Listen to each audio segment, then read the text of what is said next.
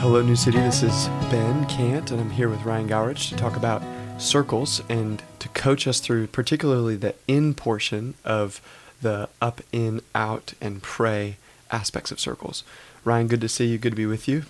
Good to be with you. What is this, the fourth podcast now? Yeah, something like that. And we've got a bunch more in the hopper still because we're just working these out. Yeah, we're going to keep this one a little shorter today, though, I think, and just focus on the in section. Yeah, which we say we're going to do that every week, and then we get carried away. We really mean it, though, this time. So yeah, that's right.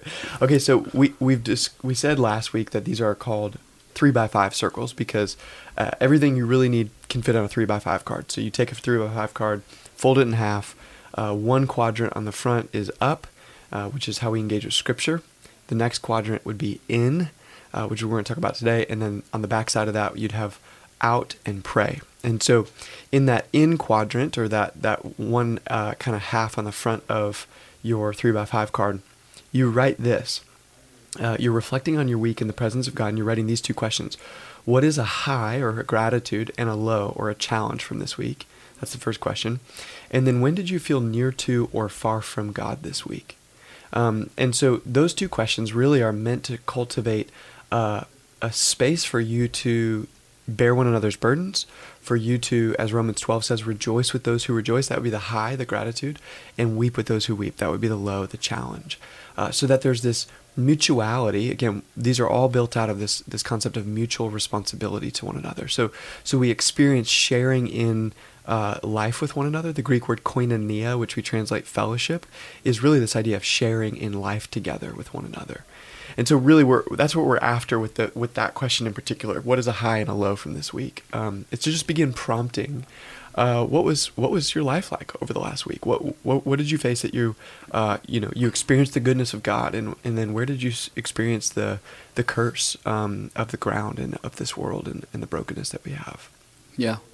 One of the great things about circles, and you could probably say this in a certain way about all three spaces, congregations, communities, and circles, but is specifically in the circle space, is that it's a place for the Word of God to become embodied. Mm-hmm. And we might have mentioned this on a previous podcast, I can't remember, but it's worth repeating that if what we're doing on Sunday morning in the congregation space doesn't have an opportunity to actually flesh out in some way with like souls and other people, mm-hmm. there's a way in which your experience of God and your own faith even could become sort of dry mm-hmm. and stagnant. Mm-hmm. And so that's another way of just saying we need community or circles, but we need a place where the Word of God can become embodied. Mm-hmm. And in that embodiment, often what comes along with that are stories. Mm-hmm. Yeah, that's right. And so as we're the language I like to use here is that we're opening our souls to each other in transparent trust. And those words are really important. This idea of the level of transparency you're willing to invite others into is based on the level of trust you have with them and for them. And so what I would say is expect that to grow and develop and mature over the course of your circle. You won't feel and experience that level of safety and security in these relationships on week 3 as you will in month 3. And that's understandable. Just the more time you spend with people and the more you get to character. One way to define character is to watch somebody's choices accumulate over time. And so if I watch the choice for somebody to be kind in the face of pain, or for somebody to be merciful in the face of sin, or if I watch somebody really experience compassion from them in the midst of my own suffering, I begin to trust their character over time, that that's the way they're going to react to me or respond to me if I bring pain or suffering or sin to them. And so that's when trust grows. And so what we're really inviting people to is that this is the space, aside from maybe close confidant friendships, maybe a spouse, or a counselor or some sort of spiritual director or something like that. This is the space in your life where you are divulging your soul to other people. Like you really are opening up about, and here's what I would say: be specific. Be specific about the specific ways in which you are tempted, and the specific ways in which you're experiencing the thoughts that go through your mind, the lies that you might be believing. Like, you might be in a season of pain and suffering, and you might have this refrain running through your mind that's something like, I deserve this. Like, I'm getting this right now because of a mistake I made a year ago. And it just might be the background music of your mind for weeks until you articulate it out loud in a space like a circle where you can open up your soul in transparent trust, and you can give voice to that and hear the reactions or the responses of the people that are around you that care about you, and hear them say, wow, that sounds like something that the evil one would love to use as a lie to kill, steal, and destroy. And just hearing you say it out loud and hearing them reflect back to you, like, there's something so powerful about that. It's what John the Apostle says in 1 John is walking in the light with one another. We experience fellowship with God and with one another. Yeah, two things came to mind, Ben, as you were speaking. The first is that if we want intimacy with Jesus, one of the best ways to do that is to have intimacy with his people. And so his bride, right? If you want to know, if I want to know you, a really good way that I could do that is to get to know Alana. I would learn a lot about you by knowing Alana. And so your relationship and the way in which you experience Jesus will either be positively or negatively impacted based on how willing you are to step into a space of intimacy and trust with his bride, with his people. Yeah. So that's the first thing. The second thing is, because trust sort of develops over time, I would just encourage both circle leaders and followers or participants in general to not judge that space too soon and to make assumptions about what it's going to be like even the following week if you've only met for a couple weeks, and allow it time to allow the space to flourish and fully develop like a blossoming flower into what it's supposed to be. Yeah. The early stages aren't going to look maybe like much. You may experience tension in areas, but let that stuff sort of play out and give it time, because it is hard for a lot of us to share those sort of intimate details of our lives with others, some of us for the first time. That's well said. Well, and even, I mean, to that point, maybe we spend the rest of our time talking about how do we get there? Like, how does that develop? And really also, what are some of the pitfalls that could be there? So, one of the pitfalls is for the cerebral types, so people that would love to just talk about the Bible and or love to just talk about things in the abstract.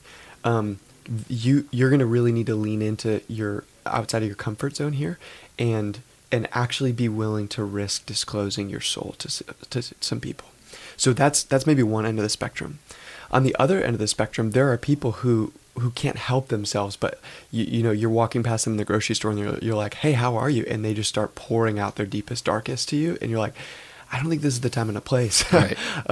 Those kind of people are going to need to recognize, like, this is the time and the place, but this is also the time and the place for the other three people in this circle. And so if I'm the kind of person who monopolizes my time with all of my woes and sorrows, and I don't actually hold that space for other people in a kind and generous way, I need to be conscientious of that. I need to be aware of that. And one great way to be aware of that is to say, hey, do you all feel like I monopolize the time in our circle? What a great invitation for transparent trust, and to receive feedback that maybe you don't get in any other area of your life. And so those are maybe two pitfalls that are kind of equal and opposite in one sense. I think another one would be to become advicey in there. So I really believe that there is a really important time for encouragement, for exhortation, for rebuke, even for challenge, for people to say, hey, what you just said is actually more aligned with the kingdom of darkness than the kingdom of light. I can tell that this is a place where the evil one is at work in your life.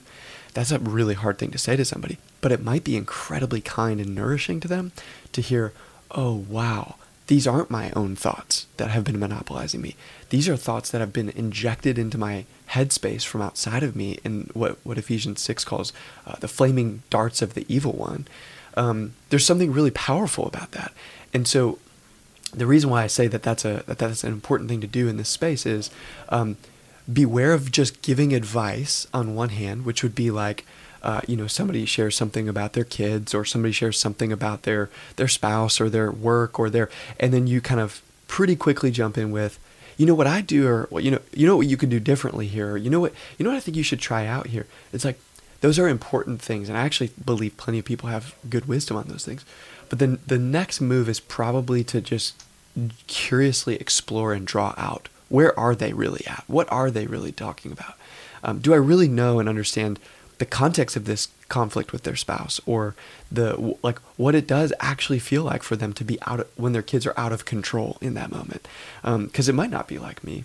So if on one hand, getting advicey too quick is a pitfall, on the other side, only ever always offering empathy is not entirely helpful. And so I actually get that from a psychologist who says she wrote a book called Dopamine Nation. And in that book, she actually talks about how empathy without accountability is a short-sighted strategy to help that person, to relieve that person from pain, but it doesn't actually help them in the long run. And so there's psychologists, a guy named Ethan Kross has done research on this, that empathy without accountability, or empathy without exhortation, actually does long-term damage, and even though it has short-term relief for the person you're offering it to. So I really believe that people that are hyper-compassionate, super empathetic, like maybe they have the gift of mercy, as Romans 12 would call it, those kind of people lean in that way because they're full of love for that person. And I would say love is a brilliant combination of grace and truth. So offer them grace. They desperately need grace. And give them truth. Say, here is the way, walk in it. Because letting them just kind of stay in that space of sometimes self-pity, sometimes groveling, sometimes they're just... We all know what pain has this tendency to make us navel gaze, to kind of turn in on ourselves. It closes our vision. We become myopic. One of the ways you can really help and love those people is by lifting their gaze to a horizon that's bigger and broader than the pain that is so present to them right in that moment. And so empathy and exhortation. Beware of falling off Martin Luther said that many of us are like a drunk man riding a donkey. We fall off on one side only to climb back up and fall off on the other. Beware of falling off the donkey on either of those sides. Only empathy without any exhortation, or only exhortation without any empathy. That's another space, another way to actually maximize the in portion of this space. Yeah. Well, I know we want to stick to what we said earlier about keeping this podcast within the 12 to 15 minute time frame, but as you were saying that, what I was thinking to myself is, if I'm a leader, that sounds it sounds kind of challenging and a little scary. It's almost like being told, I'll go back to a baseball analogy because that's what I know best. It's like, hey, I saw you doing this last practice or game. I need to make sure that you're this time focusing on this because I think you're gonna have better results, but also don't do that because that might not be the best route forward. So keep that in mind when you're up there, when you're swinging, just keep those two things in mind. Sounds simple, but it could be kind of daunting. So as a leader, I'm thinking like, well, how am I supposed to keep all this in balance? And so I think one of the best ways a leader of a circle could approach this is just to not worry about having to sort of say these things that you just mentioned, in order to make sure everyone's learning them. Like, hey guys, just so you know, we're not doing this, we are doing this. Make sure, you keep that in mind every time we meet. But just to sort of meditate on these things, internalize them, and seek to be an example in that space. So there's nothing you have to say or memorize or do. Just sort of embody these things that are good traits and characteristics, and a good way to sort of come into this space and lead. And so I guess what I'm saying is try to just lead by example and allow them to follow, and not worry so much about naming these certain things and then saying, make sure you master these before we can be a good circle. Eventually, and we've experienced this in our circle, we'll all sort of naturally fall into those categories in the right way, and we'll move together in that space in helpful ways. And people are people. Like, there's emotional IQ. We understand and can feel when something doesn't feel right, or that wasn't the right time to say something or the right way to say something. And so, I think that's right. And what you're describing there is, on a baseball team, the reason why a coach would do that is because he cares about your growth as a player. And so what I'm saying is, in a circle, we care about your growth as a disciple of Jesus. And so there's a formula for growth that's been stated, which is stress plus rest equals growth. And so I want both stress and rest in our circles. Now, when I say stress, I don't mean like, oh, I'm stressed out, I've got this thing. What I mean is something that's challenging, something that's pushing me outside of my comfort zone, something that I'm having to work at, I'm having to like put some effort into, I want that in a circle.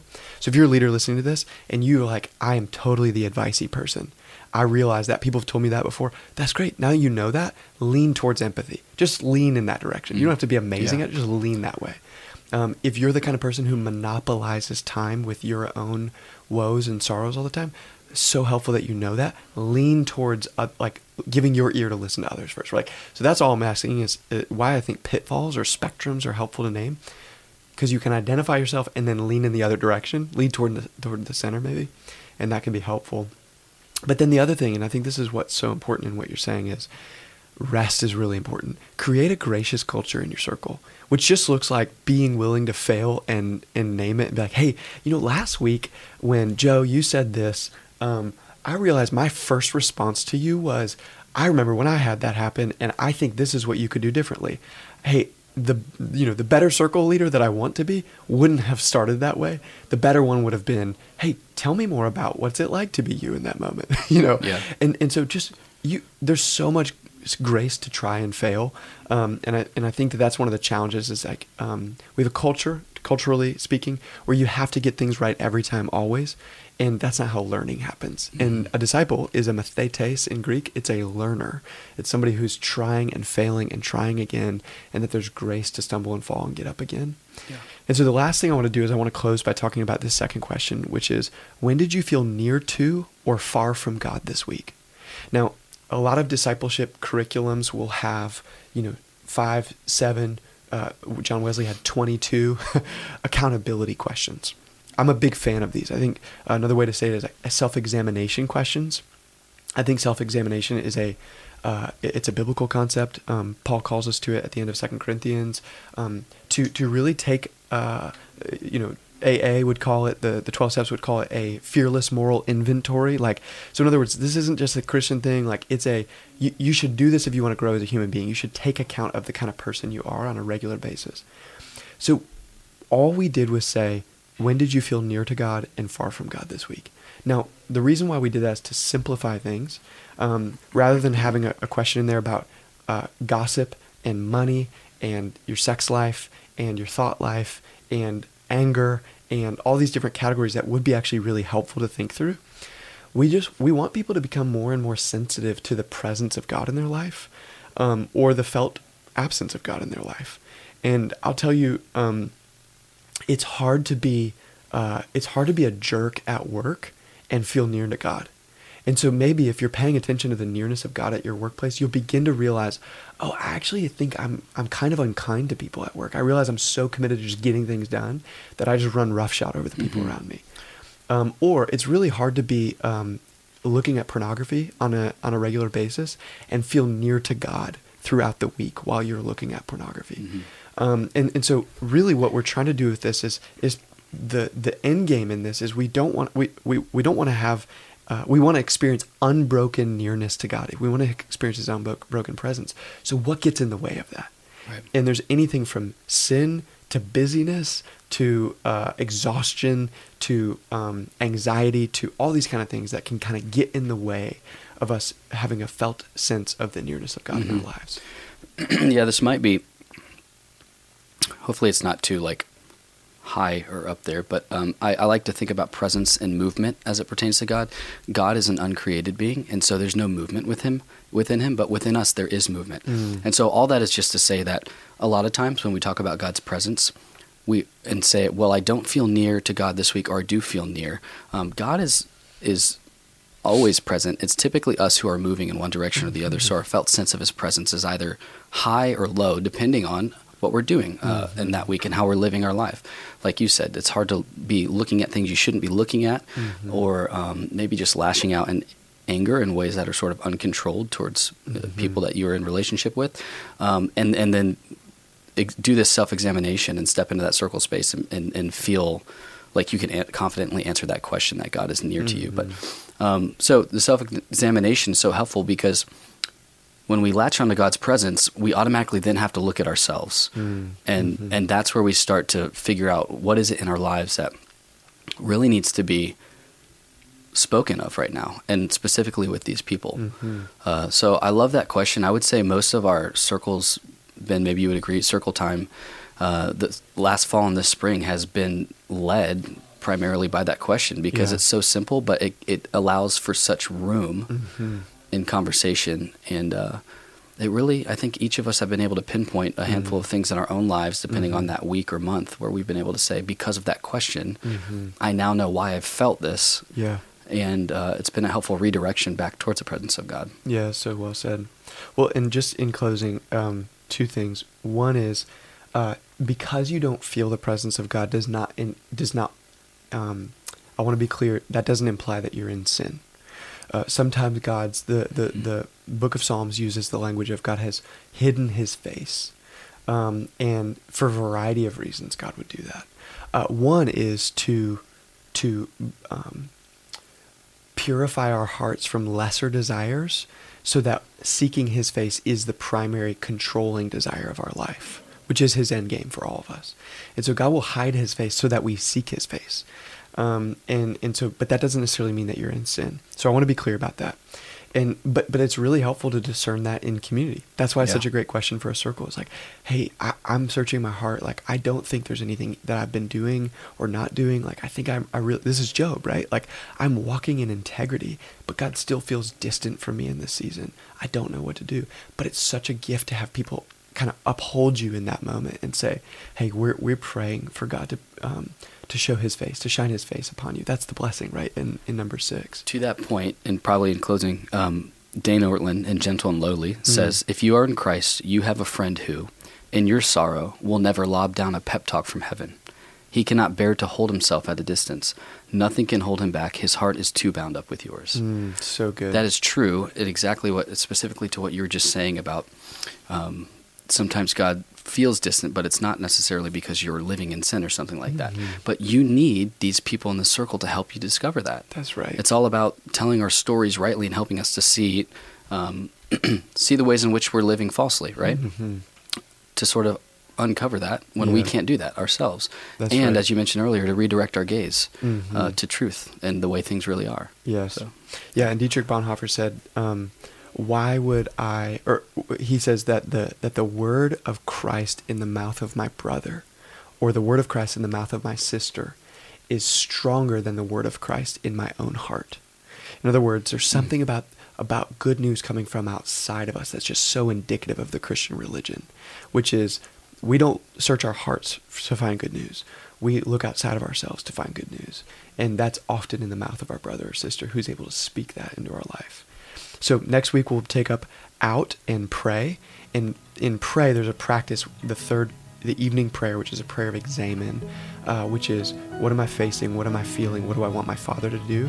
That's a really important practice in order to help draw our attention back to the presence of God in day-to-day life. And so we'll take that up next week, and I look forward to that conversation. Me as well. Thanks, Ben.